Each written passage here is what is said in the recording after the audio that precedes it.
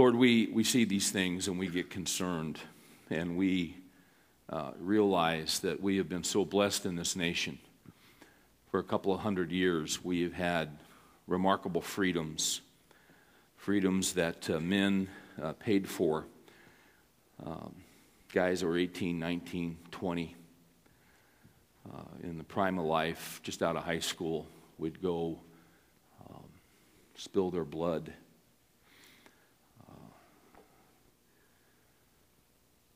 On islands in the Pacific, on the beaches of France, and house-to-house fighting in different cities of Europe, and even before that in different wars that our nation was involved in. There has been a tremendous price that was paid. And we are saddened and we are grieved. But quite frankly, as we have done this study over the last number of months about the demise of Israel and Judah, we have to say that we are not surprised. We are saddened, but we're not surprised.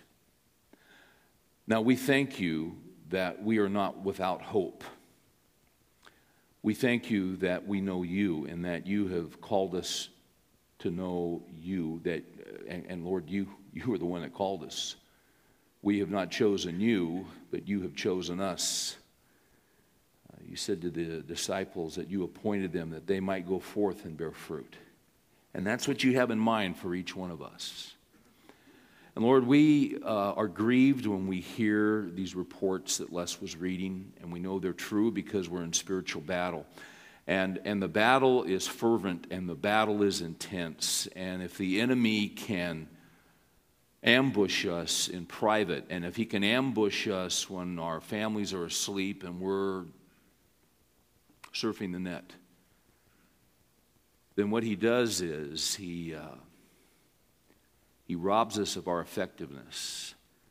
And Father, we pray that you might make us men of great wisdom, that you might give us a desire to be like Christ, that you would give us a desire to be your men in private as well as in public. We get concerned, Lord, because we see the demise and we see the deterioration, and we see law being violated on every hand, and a nation cannot stand that for too long. It will collapse from within. But we don't want the collapse to occur in our lives or in our families. You've called us to lead a family. You've called us to be husbands and fathers and grandfathers.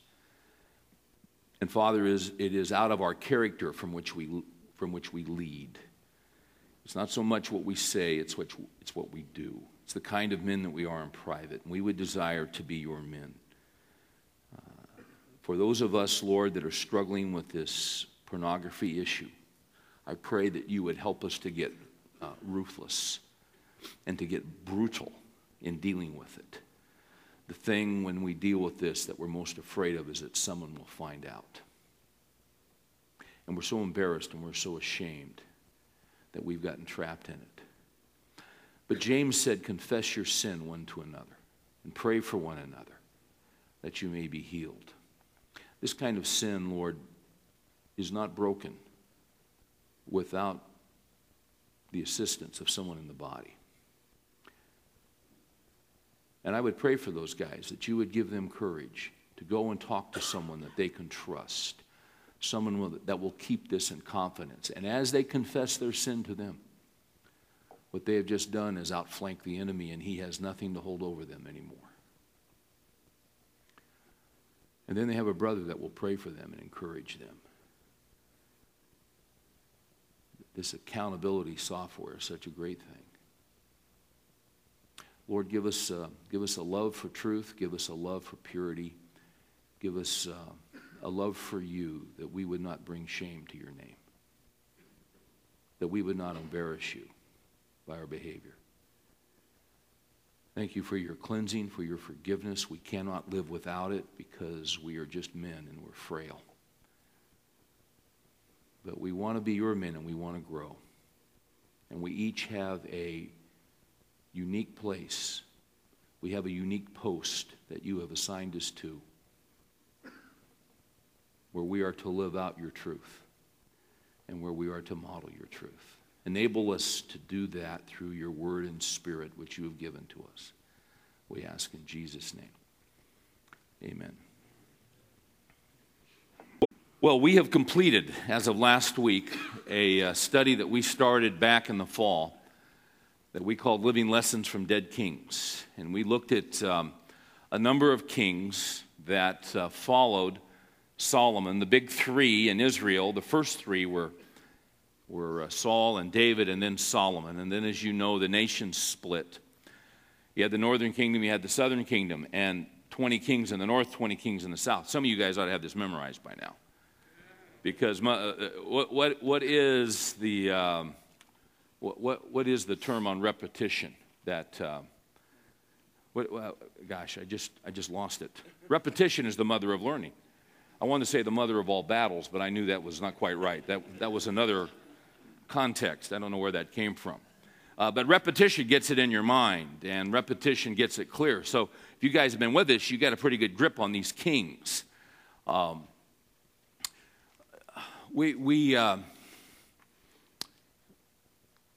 Each of these kings had a unique place in history, and each of these kings had a unique opportunity. And out of the 40, only 8 could be considered good.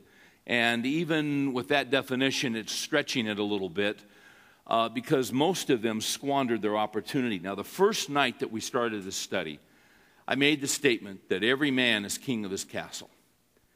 And we have alluded to this from time to time, that if you're a husband, if you're a father, if you're a grandfather, you are a king. You have a queen, you have children, which are your subjects. You have yours. Now, it may not be a large kingdom, and your castle may not be a big castle. It may be a 2-bedroom apartment. But it's still your castle. It's your home. Those children are your subjects, if you will. And we give an account to God for the way that we rule that little kingdom. It has been said that every family is a small civilization. Well, it's also true that every family is a small kingdom. I don't know about you guys and what you have garnered from that study on the kings, but a number of things have hit me. And one of the things that hit me is, as we went through that study and looked at the lives of those different men, one of the things that hit me was how so many of them completely ignored the responsibility that they had as fathers. Completely and totally. In other words, they were so busy out building a kingdom that they forgot about their primary responsibility in the home. You know, the scriptures tell us in 1 Timothy 3 that before a man can lead in the church, he must first prove his leadership where? In the home. That's very, very clear. That principle across the board in evangelical circles, I think, is one that's often ignored. We often look at how much a man gives, or we look at a man's influence in the community, or we look at a man's educational background, his status.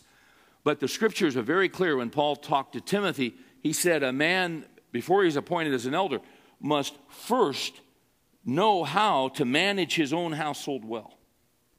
Now, as we wrap up this study and we take the next 2 weeks off for spring break, I want to just pull some things together. Some principles, I guess, from these kings that we studied, but I want to bring it on down to where we are and to our homes and to our kingdoms for which we are responsible. So I'd like you to turn with me to Psalm 127. Psalm 127 is one of the songs of ascent that they would sing when they would make their way up to Jerusalem. 3 times a year, the men of Israel were together, and as they would go up to Jerusalem, because it was a climb up to Jerusalem in the upper elevations, they would sing these different psalms, the psalms of ascent. Psalm 127 very short. Let's read it. We'll come back and make some observations. Unless the Lord builds the house, they labor in vain who build it. Unless the Lord guards the city, the watchman keeps awake in vain. It is vain for you to rise up early, to retire late, to eat the bread of painful labors, for he gives to his beloved even in his sleep. Behold, children are a gift of the Lord. The fruit of the womb is a reward. Like arrows in the hands of a warrior, so are the children of one's youth. How blessed is the man whose quiver is full of them. They will not be ashamed when they speak with their enemies in the gate. Unless the Lord builds the house, they labor in vain who build it.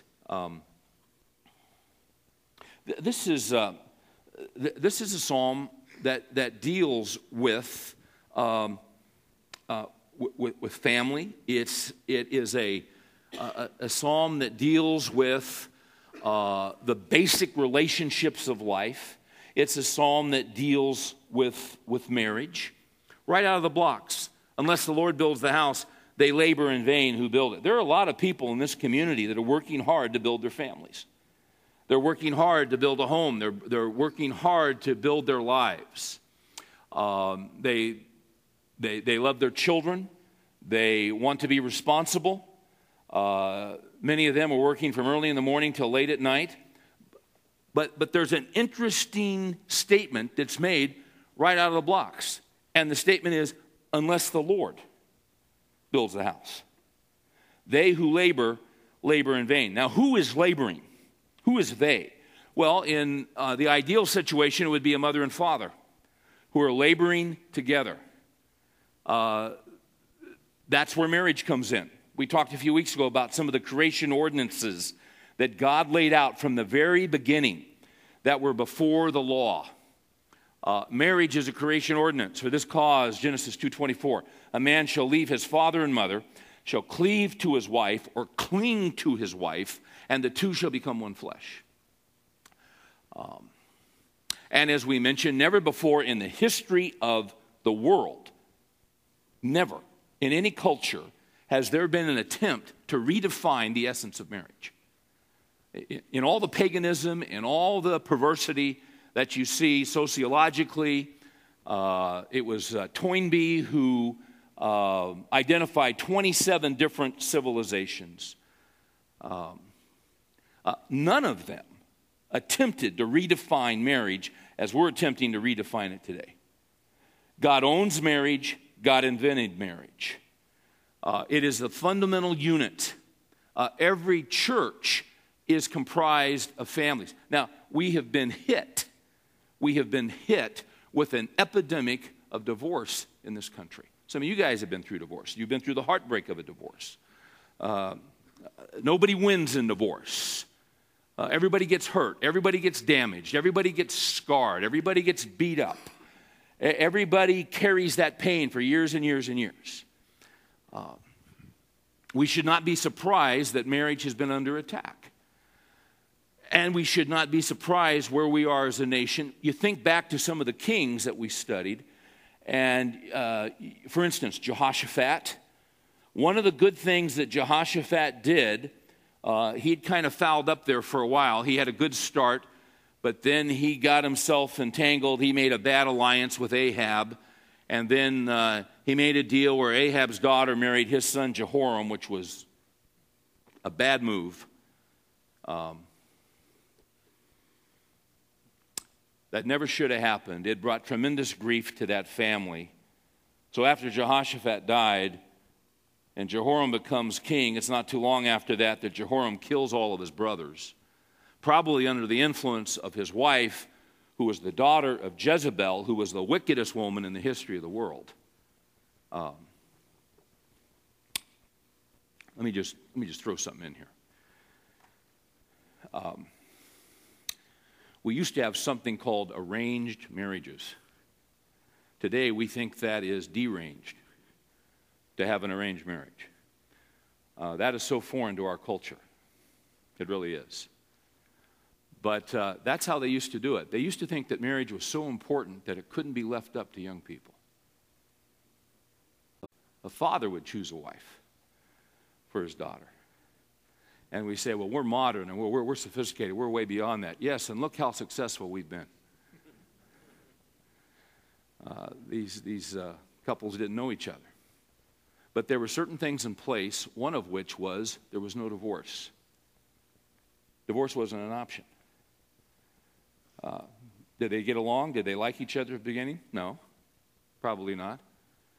Did they take a compatibility test? Did they go meet with a psychologist and go through a battery of MMPI and Performax and all these other things? Did they get on, what is that thing that they have on the radio? eHarmony? Yeah. They didn't have eHarmony back then. They had e-ignorance is what they had. And so two fathers would get together, and, they knew each other, they knew the families, they knew what they believed, and they, a little 4-year-old girl, and I got the 7-year-old boy, hey, boom, bam, bing, when they're 18, let's put them together. Fathers were involved. What's tragic in our society today is that fathers are not involved. I talked with a father here this week who's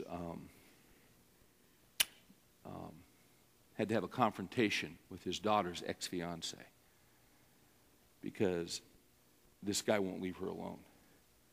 And she doesn't want to continue the relationship, but he won't stop.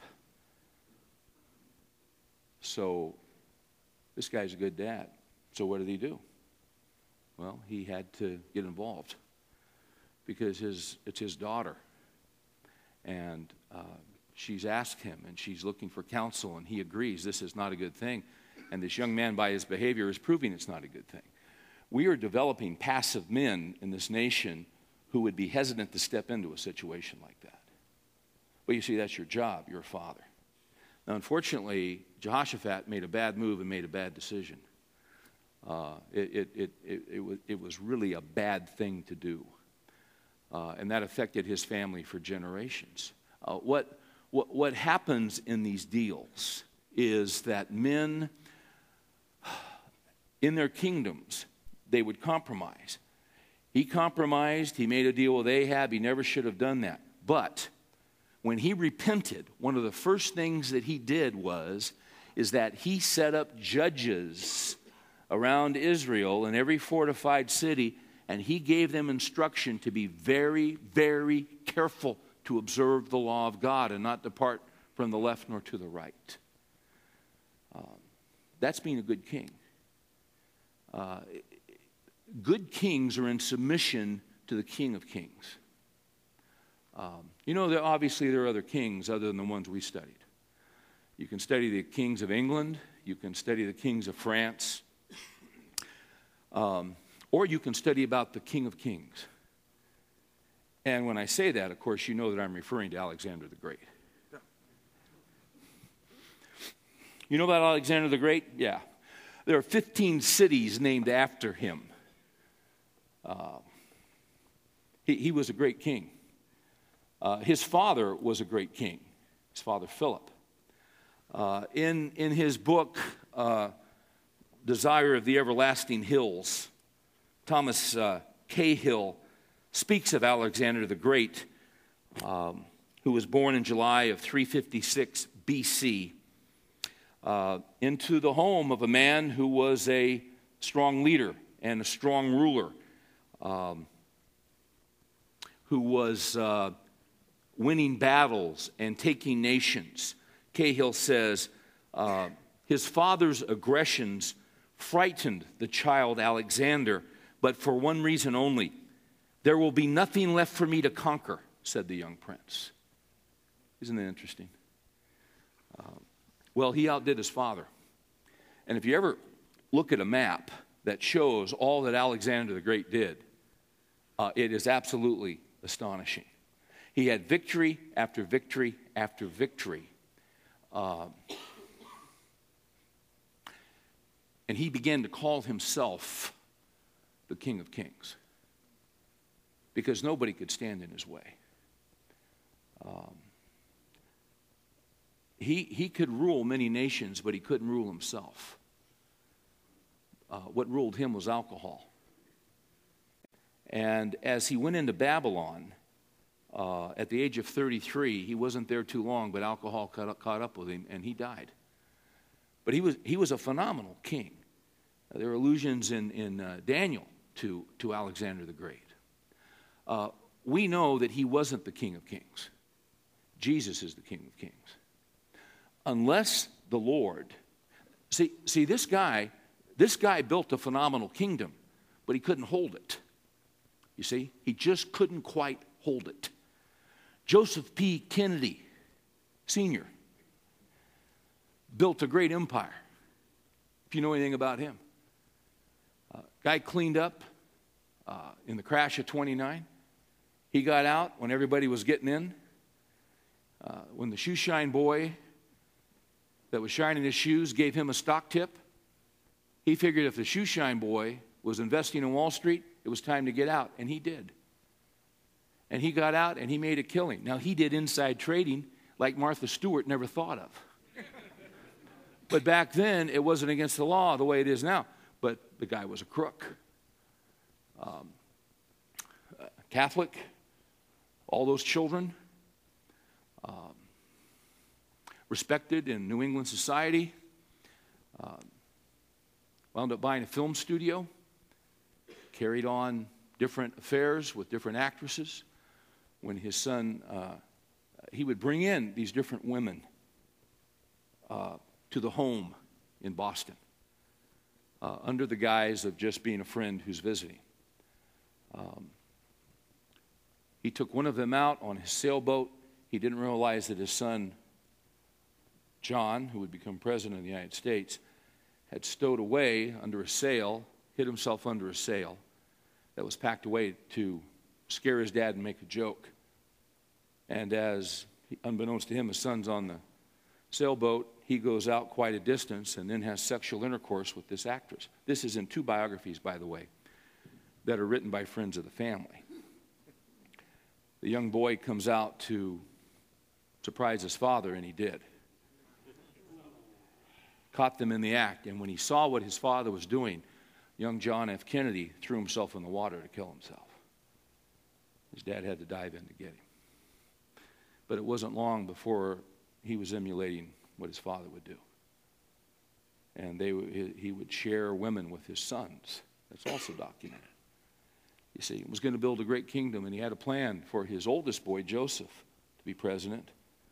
But because of the cowardice of the father, Joseph P. Kennedy, who was ambassador to the court of St. James, who was ambassador to England, you see, he was an appeaser. And when Hitler was coming to power, Joseph Kennedy said, let's just work a deal with the guy. We're not going to take him. We can't fight him. We can't handle him. His son was so ashamed of the cowardice of his father that his oldest boy went on a mission, and everyone said don't fly because the weather was terrible. But that badge of being a coward was so strong, he didn't want it on him and never should have made the flight, and the plane crashed and his life was taken. So then the plan was dashed for him to be president that the father had, so then we moved to the next boy. Unless the Lord builds the house, unless the King of Kings builds the house, they who labor in vain. Jesus talked about the 2 ways that we can build. Jesus said that the foolish man built his house on the sand, and when the storm came, everything was gone. But the wise man built his house on the rock, and the storms come and the winds, and the house remains, and the house stands. Everything has a foundation. Families have a foundation. The family in which you were raised had a foundation. What was the foundation? And let me ask you this. What kind of king was your father? What kind of man was he? What did he teach you? What did he say to you? What did he model for you? How did he treat your mother?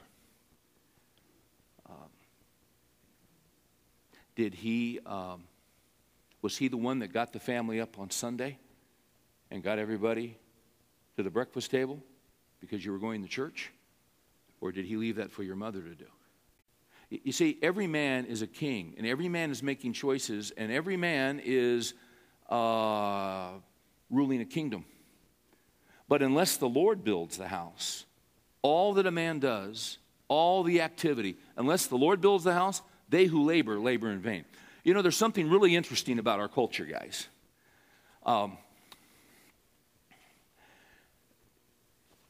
You know, Psalm 127 is assuming some things. What it is assuming is that a man, when it says, unless the Lord builds the house, they labor in vain who build it, it assumes there a man and a woman that are committed to each other from Genesis 2:24 and that are building something, that are building a family. To do this, to take on marriage, to take on the role of a husband, to take on the role of a father, requires maturity. And it requires a willingness to embrace responsibility. In one of our studies, we talked about the concept of becoming one's own man. There was a study done at Yale under a guy named Daniel Levinson back in the 70s. And they studied a number of men, and they identified certain chapters and phases that men go through. This is where the term midlife crisis came from. They identified that that can be a very difficult time for men, somewhere between 38 to 43. A lot of guys deal with crisis. Now, what isn't so well known is that that same study showed that there's also another crisis right at age 30. And basically, from the study, see, we know about midlife crisis, but not every guy goes through midlife crisis. What's interesting is you're going to go through crisis. You either go through it right around 30, there's a crisis period in your life, or if you get through that, it's going to hit you at 40. My crisis, the one I went through, and I told you about this a few weeks ago, when I went through my depression, was right around 30. When I hit 40, I sailed through it. Because I was on medication. I didn't know what I was doing. No. Yeah, there you go. Ba-da-dum, you know. I don't remember that at all. No, my crisis when I was right around 31, 32, 33, you see. And a lot of guys go through crisis there. Because you've been married for a few years and guys, oh, wait a minute, this is not what I signed up for. See, and other guys don't deal with that till 40. But somewhere, one way or the other, you're going to deal with some crisis in your life. What's developed in our culture, though, is an aversion by young men to accept responsibility and to embrace commitment. See, is there a phase called becoming one's own man? Yes. And it's in the late 30s where you are not a junior member of male society. You're moving towards a senior membership in your life. You're becoming more responsible. You're closer to 40. You're becoming your own man. And your father chose to live one way, and your father was king of your house. Maybe he abandoned your family. Maybe he stayed. Maybe he was a godly man. Maybe he was an ungodly man. Maybe you love him to this day and you can't wait to see him again. Maybe you can hardly stand the thought of your father. Well, now we're the fathers. Now we're the kings. What's happening in America is that with everything else that's going on in our culture, what is happening is that Joseph Epstein has written an article on what he calls the perpetual adolescent. Perpetual adolescent. Can I give you a few highlights from this? Because you see, this is something that threatens us all as men.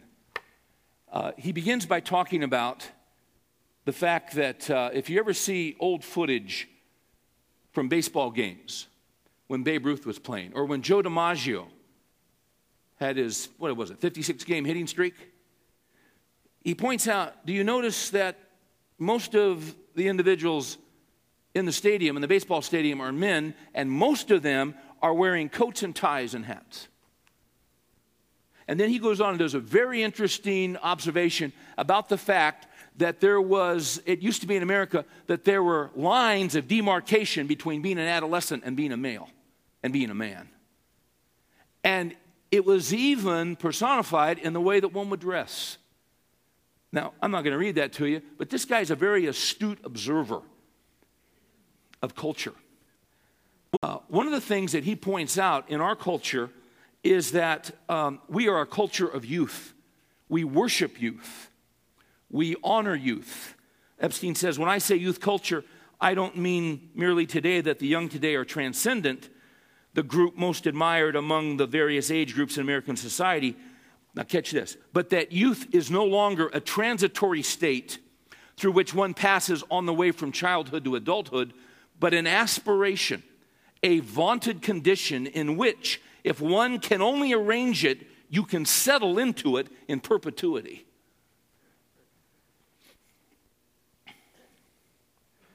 Then he talks about movies. He says this concept is found in the movies. They reinforce this idea. Movies for some years now have been made not only increasingly for the young, but by the young. He goes on and he says, Robert Redford, though now in his mid-60s, remains essentially a guy in jeans, a handsome graduate student with wrinkles.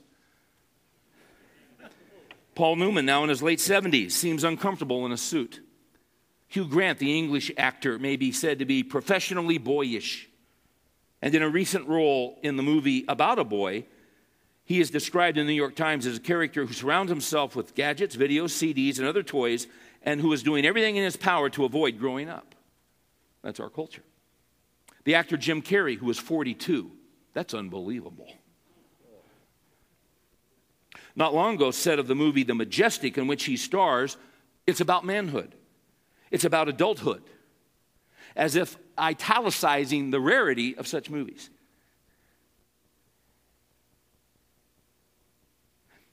He goes on and says, recent history has seemed to be on the side of keeping people from growing up by supplying only a paucity of stern tests of the kind out of which adulthood is usually formed.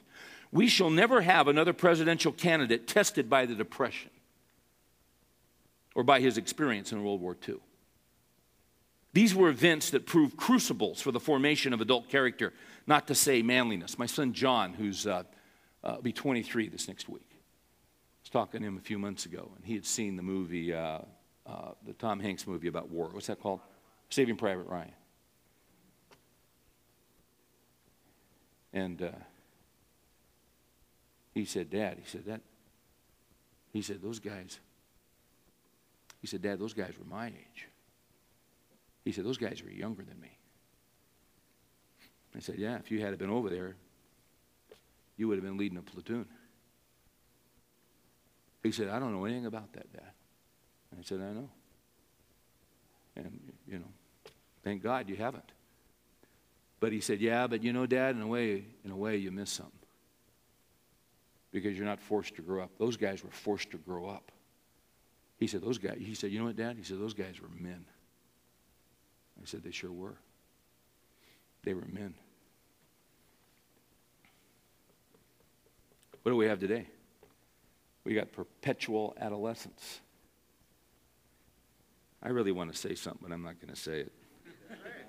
No, that's all right. It's all right. It's okay. What'd you say?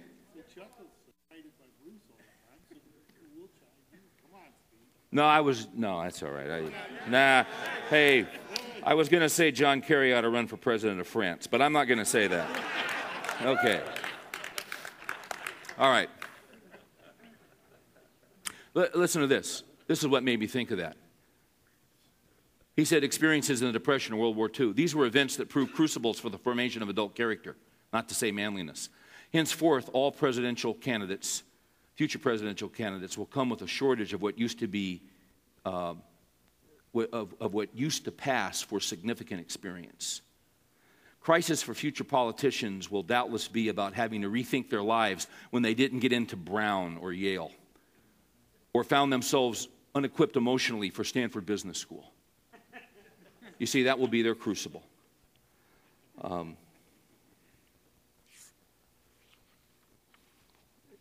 This guy really has some significant things to say. He says they're putting off responsibility. There's time enough to toss away one's 20s, maybe even one's 30s. 40 is soon enough to get serious about life. Maybe 50 when you think about it is the best time to really get going in earnest. The old hunger for life, the eagerness to get into the fray, has been replaced by an odd patience that often looks more like passivity. In the 50s, people commonly married in their 20s, which may or may not have been a good thing, but marriage did prove a forcing into adulthood for men and women, especially where children issued from the marriage, which they usually did fairly quickly. W.H. Auden once said, "Obviously, it is normal to think of oneself as younger than one is, but it is fatal to want to be younger." Did you catch that? It's fatal to want to be younger. So, we live in the day of Botox. We live in a day of Rogaine. We live in a day of facelifts. We live in a day of, whatever the heck that is. See, and that's just the men. You see? No, is that not true? It's unbelievable. Now, see, here's my point. Unless the Lord builds the house, they who labor, labor in vain. You know what? When Jesus Christ comes in to a young man's life, his life's going to change. And one of the things that's going to happen is that he's going to start desiring for godly things. And one of the things that happen is when Christ comes into our life, a process begins. We pass from death to life. And now that we've been born spiritually, now there is a goal, and the goal is to become mature in Christ. The goal is to grow up in Christ. Well, here's what I'm saying, is that our culture is in such a state right now where, and this guy talks about this, if you look at the popular sitcoms, Seinfeld is still unbelievably popular. And it's on all day long on different channels. What is Seinfeld about? It's about young people in their 30s who are unwilling to take on any responsibility. These guys are living in perpetual adolescence. Then you've got Friends. What's that about? Same thing. It's perpetual adolescence. See, there's a point where it's time to grow up. There's a point where it's time to become a man. There's a point where it's time to move ahead and begin to make something of yourself and to take responsibility. That's becoming a rare thing in our culture. And one of the reasons that young people are afraid of marriage, they're afraid of it because of what they've seen. They're afraid of it because so many of them have been products of divorce. So many of them have been hurt. So many of them have been damaged. So what was it that Theodore Roosevelt said? He said the greatest thing a man can do is to stay married, you see. Marriage grows you up, doesn't it? Unless the Lord builds the house, they who labor, labor in vain. One of the things that marriage does is that marriage forces you to mature. You realize this when you have children. When those kids come out of the womb, those kids have absolutely no interest in serving you. Do they? Somebody's going to have to grow up. Somebody's going to have to be mature. I remember right after Rachel was born, she was 3 or 4 months old, and Mary, I'll never forget this, we sat down on that sofa. She said, "Steve, I need to talk to you for a minute." And I said, "Okay." And she said, "No, we really need to talk. Let's sit down." I thought, "Okay, this is a big deal." And she said, "Steve, I noticed something." I said, "Okay." And she said, "I've noticed something about Rachel's diaper." I said, "Good. Well, what have you noticed?" She said, "I've noticed that you will change one kind of diaper. But there's a second kind of diaper. Come to think of it, it's a number 2 diaper." And she said, "Steve, I've never seen you change a number 2 diaper." I had been found out. And I'll be honest with you, I'd smell that stuff, or I'd see, and I'd just keep going. I'm just being honest, because I knew Mary would do it. I knew Mary would do it. Now, she called me on it, and she saw it. See, I didn't have time to do that because I was a young rookie pastor. I'm trying to build this church. I'm trying to, it's in the Bay Area. I mean, there's a war on. There's a culture war. There's the forces of good and evil. I don't have time to do that. What did Jesus say? Jesus said, if you're going to be great in the kingdom, you must become in the Greek, it's diaper changer. No. You must become the servant of all. See, that's leadership. That forced me to become responsible. That forced me. And I've met guys who do incredible exploits. I've met guys that have swam underwater from San Francisco to Hawaii without oxygen. I've met guys that have climbed Mount Everest without oxygen. But I want to tell you something. You're not a real man until you can change a number 2 diaper without throwing up. That's a real man. Right now, I want to gag just thinking about it. Now, see, we talk about these kings and we look at these guys and we look at their lives and we say, how do these guys get so screwed up? But see, the question is, what about me? What about my home? See, one of the things that happen is that, see, when you're a king, you get used to being served and you don't ever serve. The job of a king is not to be served. But yet when we see kings and we read about kings, they got servants. They got people that cut their grass. They got people that do their gardens. They got people that trim their roses. They got people that do their wash.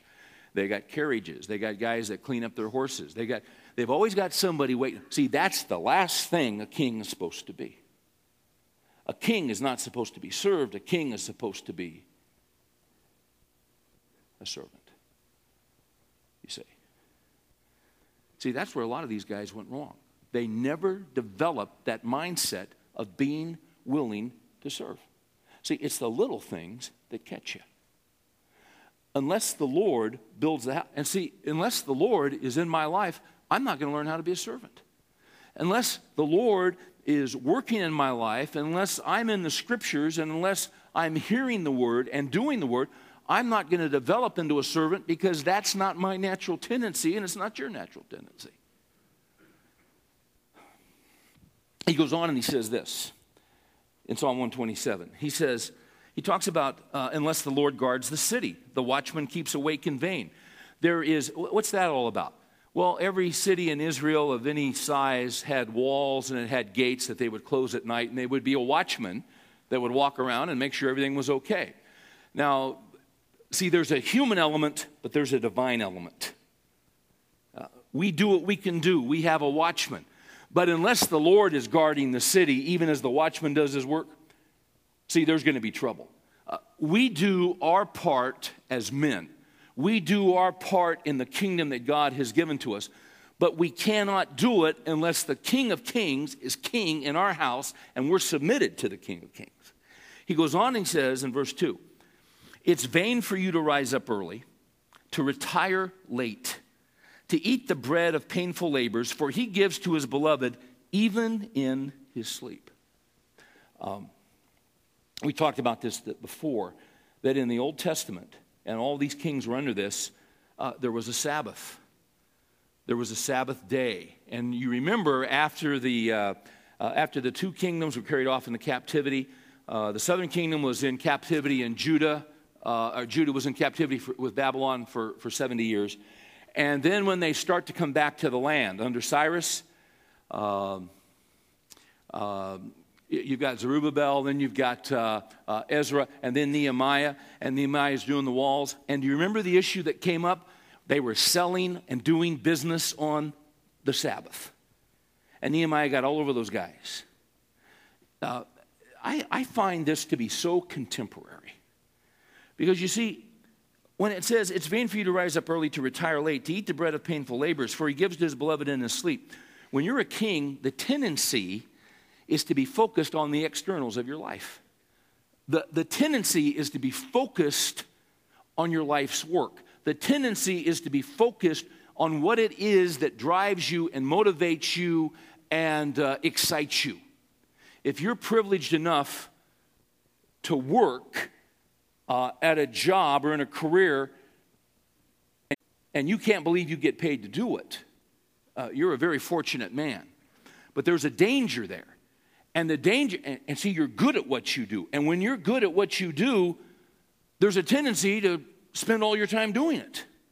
See, that's what happened. That's what would happen to some of these kings. These guys were building the kingdom. They're building fortified cities, you know. They're putting walls around the different. They're doing all this stuff. It's all good stuff.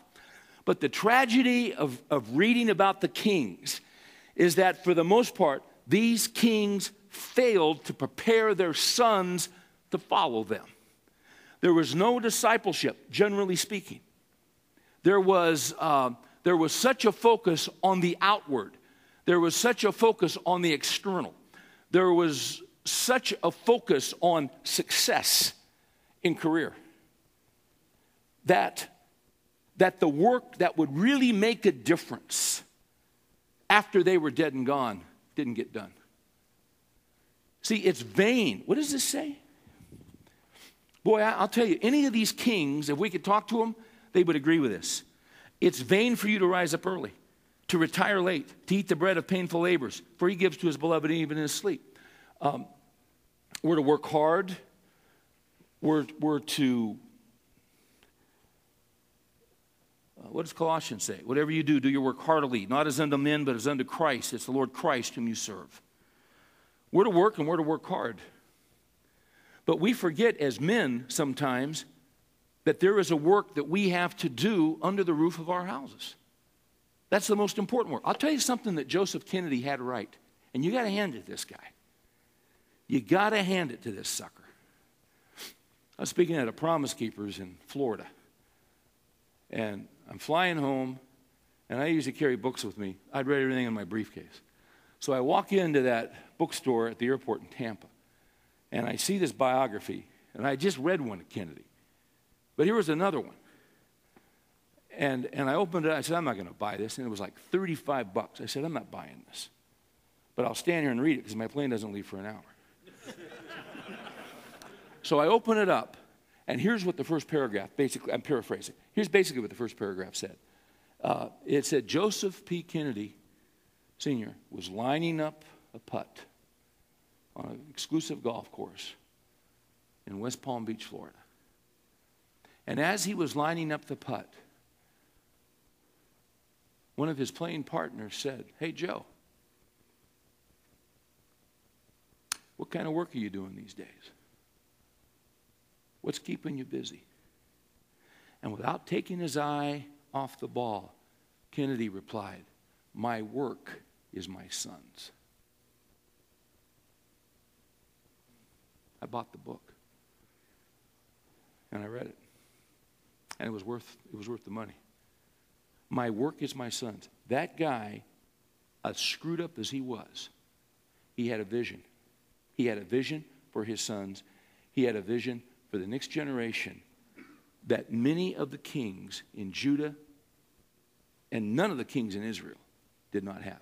They never thought about the next generation. Now, some of you guys, you're sitting here thinking, you know, Steve, well, this is all well and good, but it's a little late for me. Because, see, I've already raised my kids. It's not too late for you. So when my kids are up and gone, my kids are 35, my kids are 45, whatever they are. Guys, it's never too late to begin. For those of us that are still having kids at home, what should we take from this? We've talked about this before. I strongly suggest that we all take a Sabbath. We talked about marriage being a creation ordinance. The Sabbath is a creation ordinance. The Sabbath existed before the law. Those creation ordinances are for all people at all times. And you say, well, what's the New Testament say about the Sabbath? It doesn't say anything about the Sabbath because Jesus set the Sabbath free. And I mentioned this a few weeks ago. If you're a pastor, hey, let me ask you something. You think Sunday is a Sabbath for Chuck? Let me tell you something. That's no Sabbath. So he's got to have another day that he takes off. The Sabbath is supposed to be a day of rest. You see, these guys, here's what happened. These guys were building their kingdoms. These guys were putting all this stuff together. And they never, see, the problem was in Israel, they didn't observe the Sabbath. there was also in Israel, there was a Sabbath year. That every 7 years they were to let the land, they weren't to work the land. Now, they never observed that. And as a result, when they went into captivity, they went into captivity for 70 years, which was exactly the amount of Sabbath years that they owed to God. You can't function 24/7. A lot of times, the reason guys don't take a day off, the reason they won't take a Sabbath, is that they say, I can't afford to do it. But you see, this is a great principle here. It says, it's vain for you to rise up early, to retire late, to eat the bread of painful labors, for he gives to his beloved even in his sleep.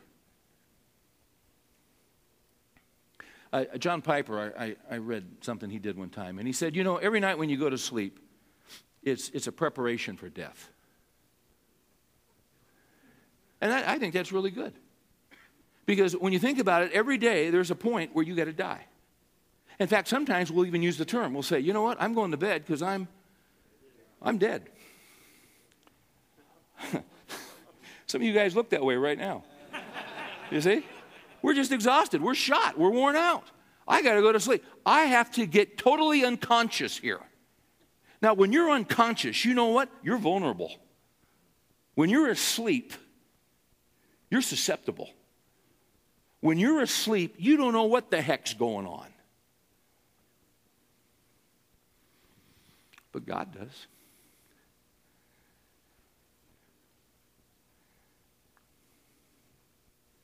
I don't think my boys would mind me telling the story. I haven't asked them. I think they'd be okay with it. I'll call them tonight and get their permission. I'll show you the sovereignty of God.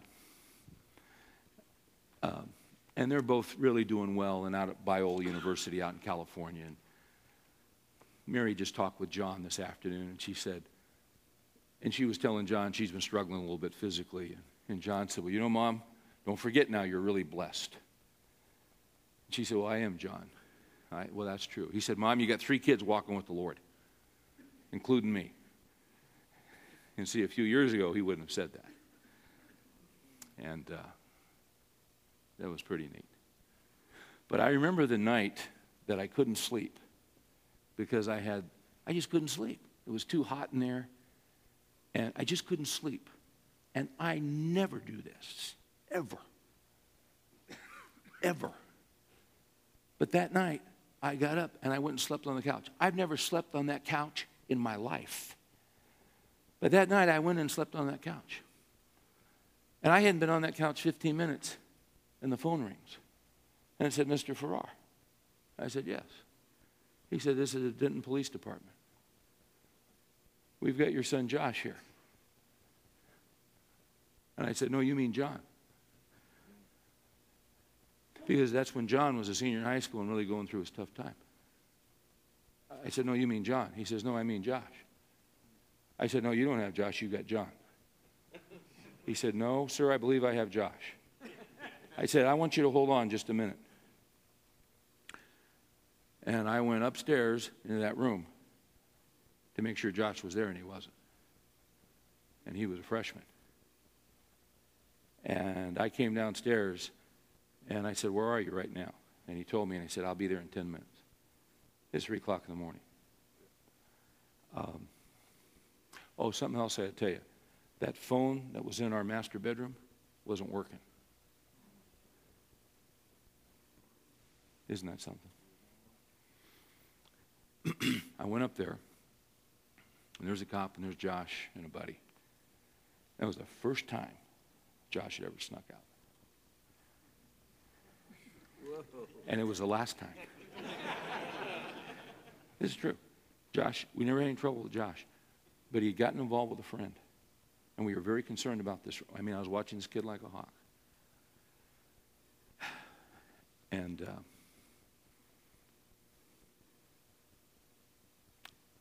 anyway, I won't go into all the details, but they got caught. And this cop was a good guy. He was a good guy. And we're talking and we're dealing with this. And at one point I said, well, you know what? Maybe you just need to take him on to jail. Because I wanted to put a little fear there. And he was looking at me. And at first, I caught his eye. He knew what I was doing. And it wasn't that serious, but we were going to teach a lesson here. And he said, well, I could do that. And I said, well, you know, I got a pretty full day tomorrow. I could probably be over there about 4:30 in the afternoon. And then we're talking, and he said, I said, well, here's the other thing. I know this other boy's parents. If you'd be open to this, I can just take these two boys and go right over there. And he said, why don't you do that, sir, because we've got another call. So I put these boys, Josh and this other kid, in the car. We drive over. Knock on the door. It's 4:30. The parents come to the door. Mother comes. I said, if you get your husband, we sit down. And then as we talked, I said, now, here's the deal, boys. This friendship's over. It's done with. You guys aren't going to get together anymore because you've broken our trust. And Josh is not going to be allowed to come here. He won't be allowed to come here until we see some radical changes.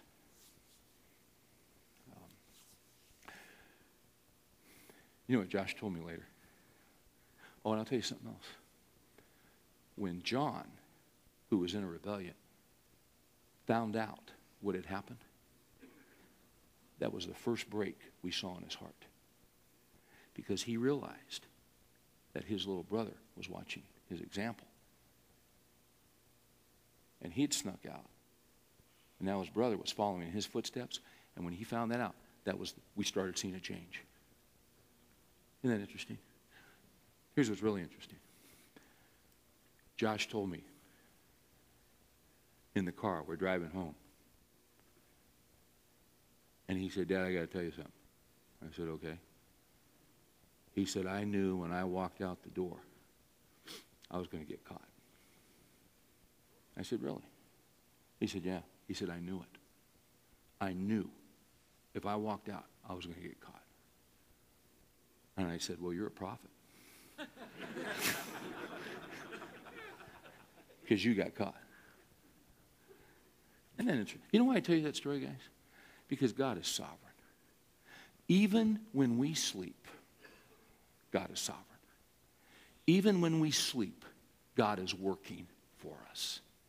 Even when He gives to His beloved in their sleep, the Scripture says. Because He never sleeps and He never slumbers. We have to sleep and see, here we are, sometimes we get so caught up in prayer, we think, I can't take a day. I think it was Samuel Johnson, if I'm not mistaken, who would talk about a day that he spent with his father, where they went fishing. And as his life went by, over the years, he would always look back on that day as one of the most significant days in his life. His father, who was an extraordinarily busy man, took the time to take him fishing. He talked about it when he was 75 years old, the day that he and his dad went fishing and he was 10 years old. Years and years later, after he died, a family member found the diary of his father, looked up the date that he often referred to, and written in the father's hand was this: a day wasted, gone fishing with my son.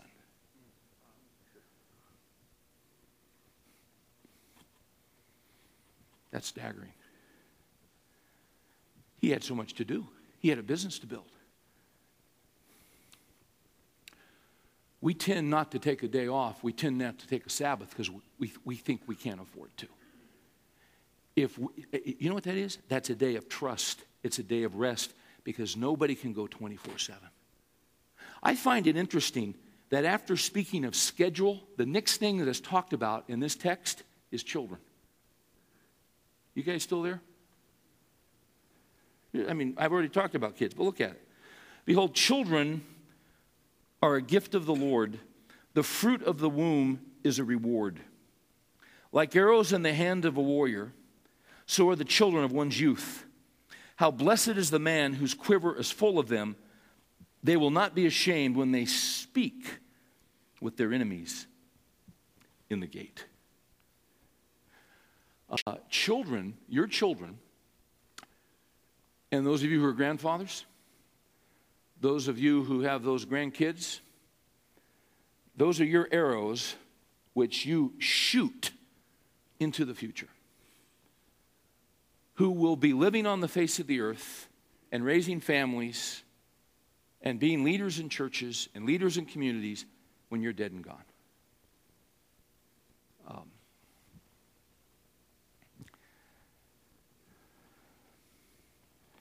You know, I love Churchill.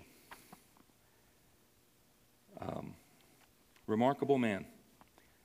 William Manchester writes in the biography, the first volume of the 3 volumes that he was going to write on Churchill. He got 2 done, and now Manchester is a very, very old man and won't be able to finish the 3rd. But he writes this: when Winston was 7 years old, his parents decided it was time that he left home. That just drips with sadness. He talks about his mother, who was an American, who was in the highest social circles. Party after party after party. He would write her and ask her to come and visit, and she never did. He would write his father to come and visit. He never did. One time his father had a speaking engagement across the street from his school, and his father did not come by and say hello to his son. He would come home for Christmas, and his parents would be gone with their friends. Manchester says he invited his mother to a special event at his school. She declined to come. He says she planned feast for her friends. Winston asked for bread, and she gave him a stone. They were so uninvolved in this child's life. This school situation was so bad. It wasn't until he came home on a holiday and his nanny, who undressed him, saw that his back and bottom were completely crisscrossed with welts from a belt, that it got their attention. What were they doing? They were out trying to build something they thought was important.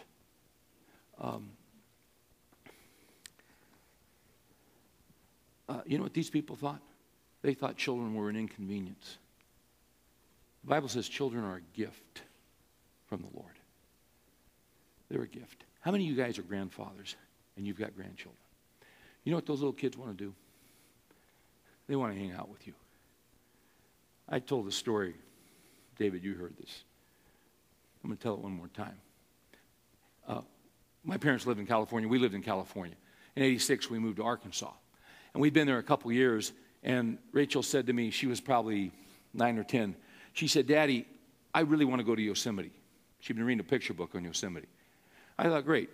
We lived 2 hours from Yosemite for years, and now we're 2,000 miles away. I didn't say that, but I thought, that makes sense. And we were talking about it, and she showed me her pictures, and I said, well, you know what, Rachel, we're going to go out there at Easter time at spring break and stay at Grammy and Papa's house. I said, I'll tell you what, why don't we just plan to go over to Yosemite? It's just a couple hours from their house. And we'll go over there maybe for, just a couple days. She said, Dad, that'd be great. She was really excited. So we get to my mom and dad's house. And now my dad gets up early every morning. He's got his inner alarm clock that goes off about 5:45. He gets up, gets his coffee, gets his Bible, spends the first hour with the scriptures. And then my dad would get on his bike because they lived right alongside San Francisco Bay. I mean, they weren't 800 yards from the bay in this path. And my dad had a bike and my mom had a bike, which she never rode, but my dad would ride his bike. And he'd ride 5, 6, 7 miles in the morning. And when we were staying there, we were doing something one night, and my dad said, well, I'm going to go on to bed. I'm tired. I got to get up early.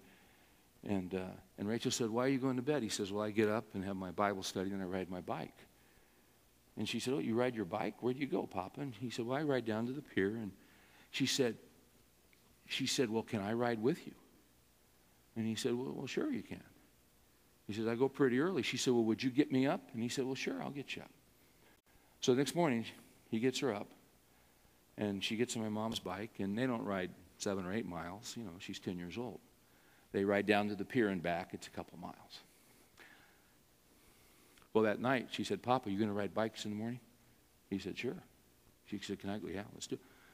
3-4 mornings in a row. She gets up, rides bikes with her papa out to the pier. Back, they're gone, you know, an hour and a half or so. Well, I said at dinner that night, I said, all right, we're going to leave tomorrow. And we're going to go over to Yosemite. And, you know, we're going to do, and Rachel says, Dad, I can't go to Yosemite. I said, well, sweetheart, I thought that was a real big deal for you. You remember your book and all that? And she said, oh, yeah, well, she said, yeah, I'd like to, but how long are we going to be over there? And I said, 2 days. And she said, well, I'll miss my bike ride with Papa. Now, I don't know what they did when they went out and rode bikes. I don't think my dad took his Bible, and I don't think they exegeted the book of Romans. I don't think they went over systematic theology. But you know what they did? They just spent some time together. And they talked. I don't know what they talked about. And they were just together. That's bigger than going to Half Dome. That's bigger than seeing those majestic waterfalls.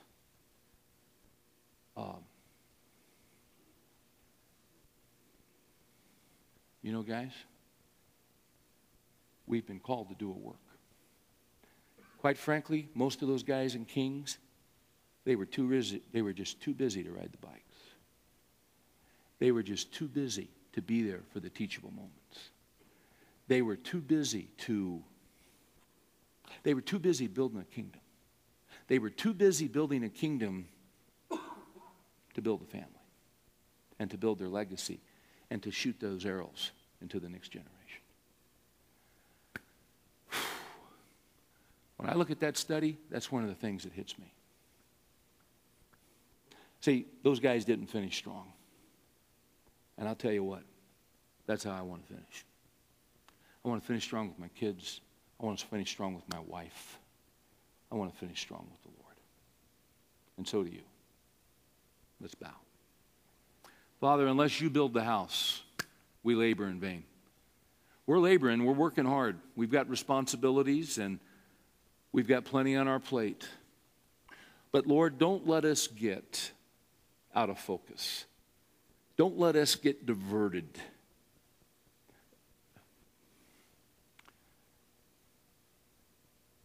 Jesus said in Matthew 11:28, he said, learn from me. And when we look at the life of your son,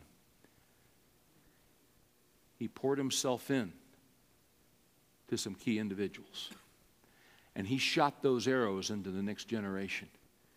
And then they shot arrows into the next generation. And on down through the ages, and here we are. And now it's our job to shoot arrows into the next generation. Give us wisdom, Lord, to take the time that we don't think we have.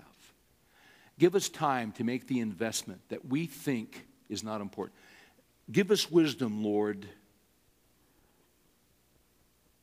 so that we're not deceived that it's a day wasted. Give us wisdom to understand that it's a day when you can do great work. Help us to live wisely, we pray. In Jesus' name, amen.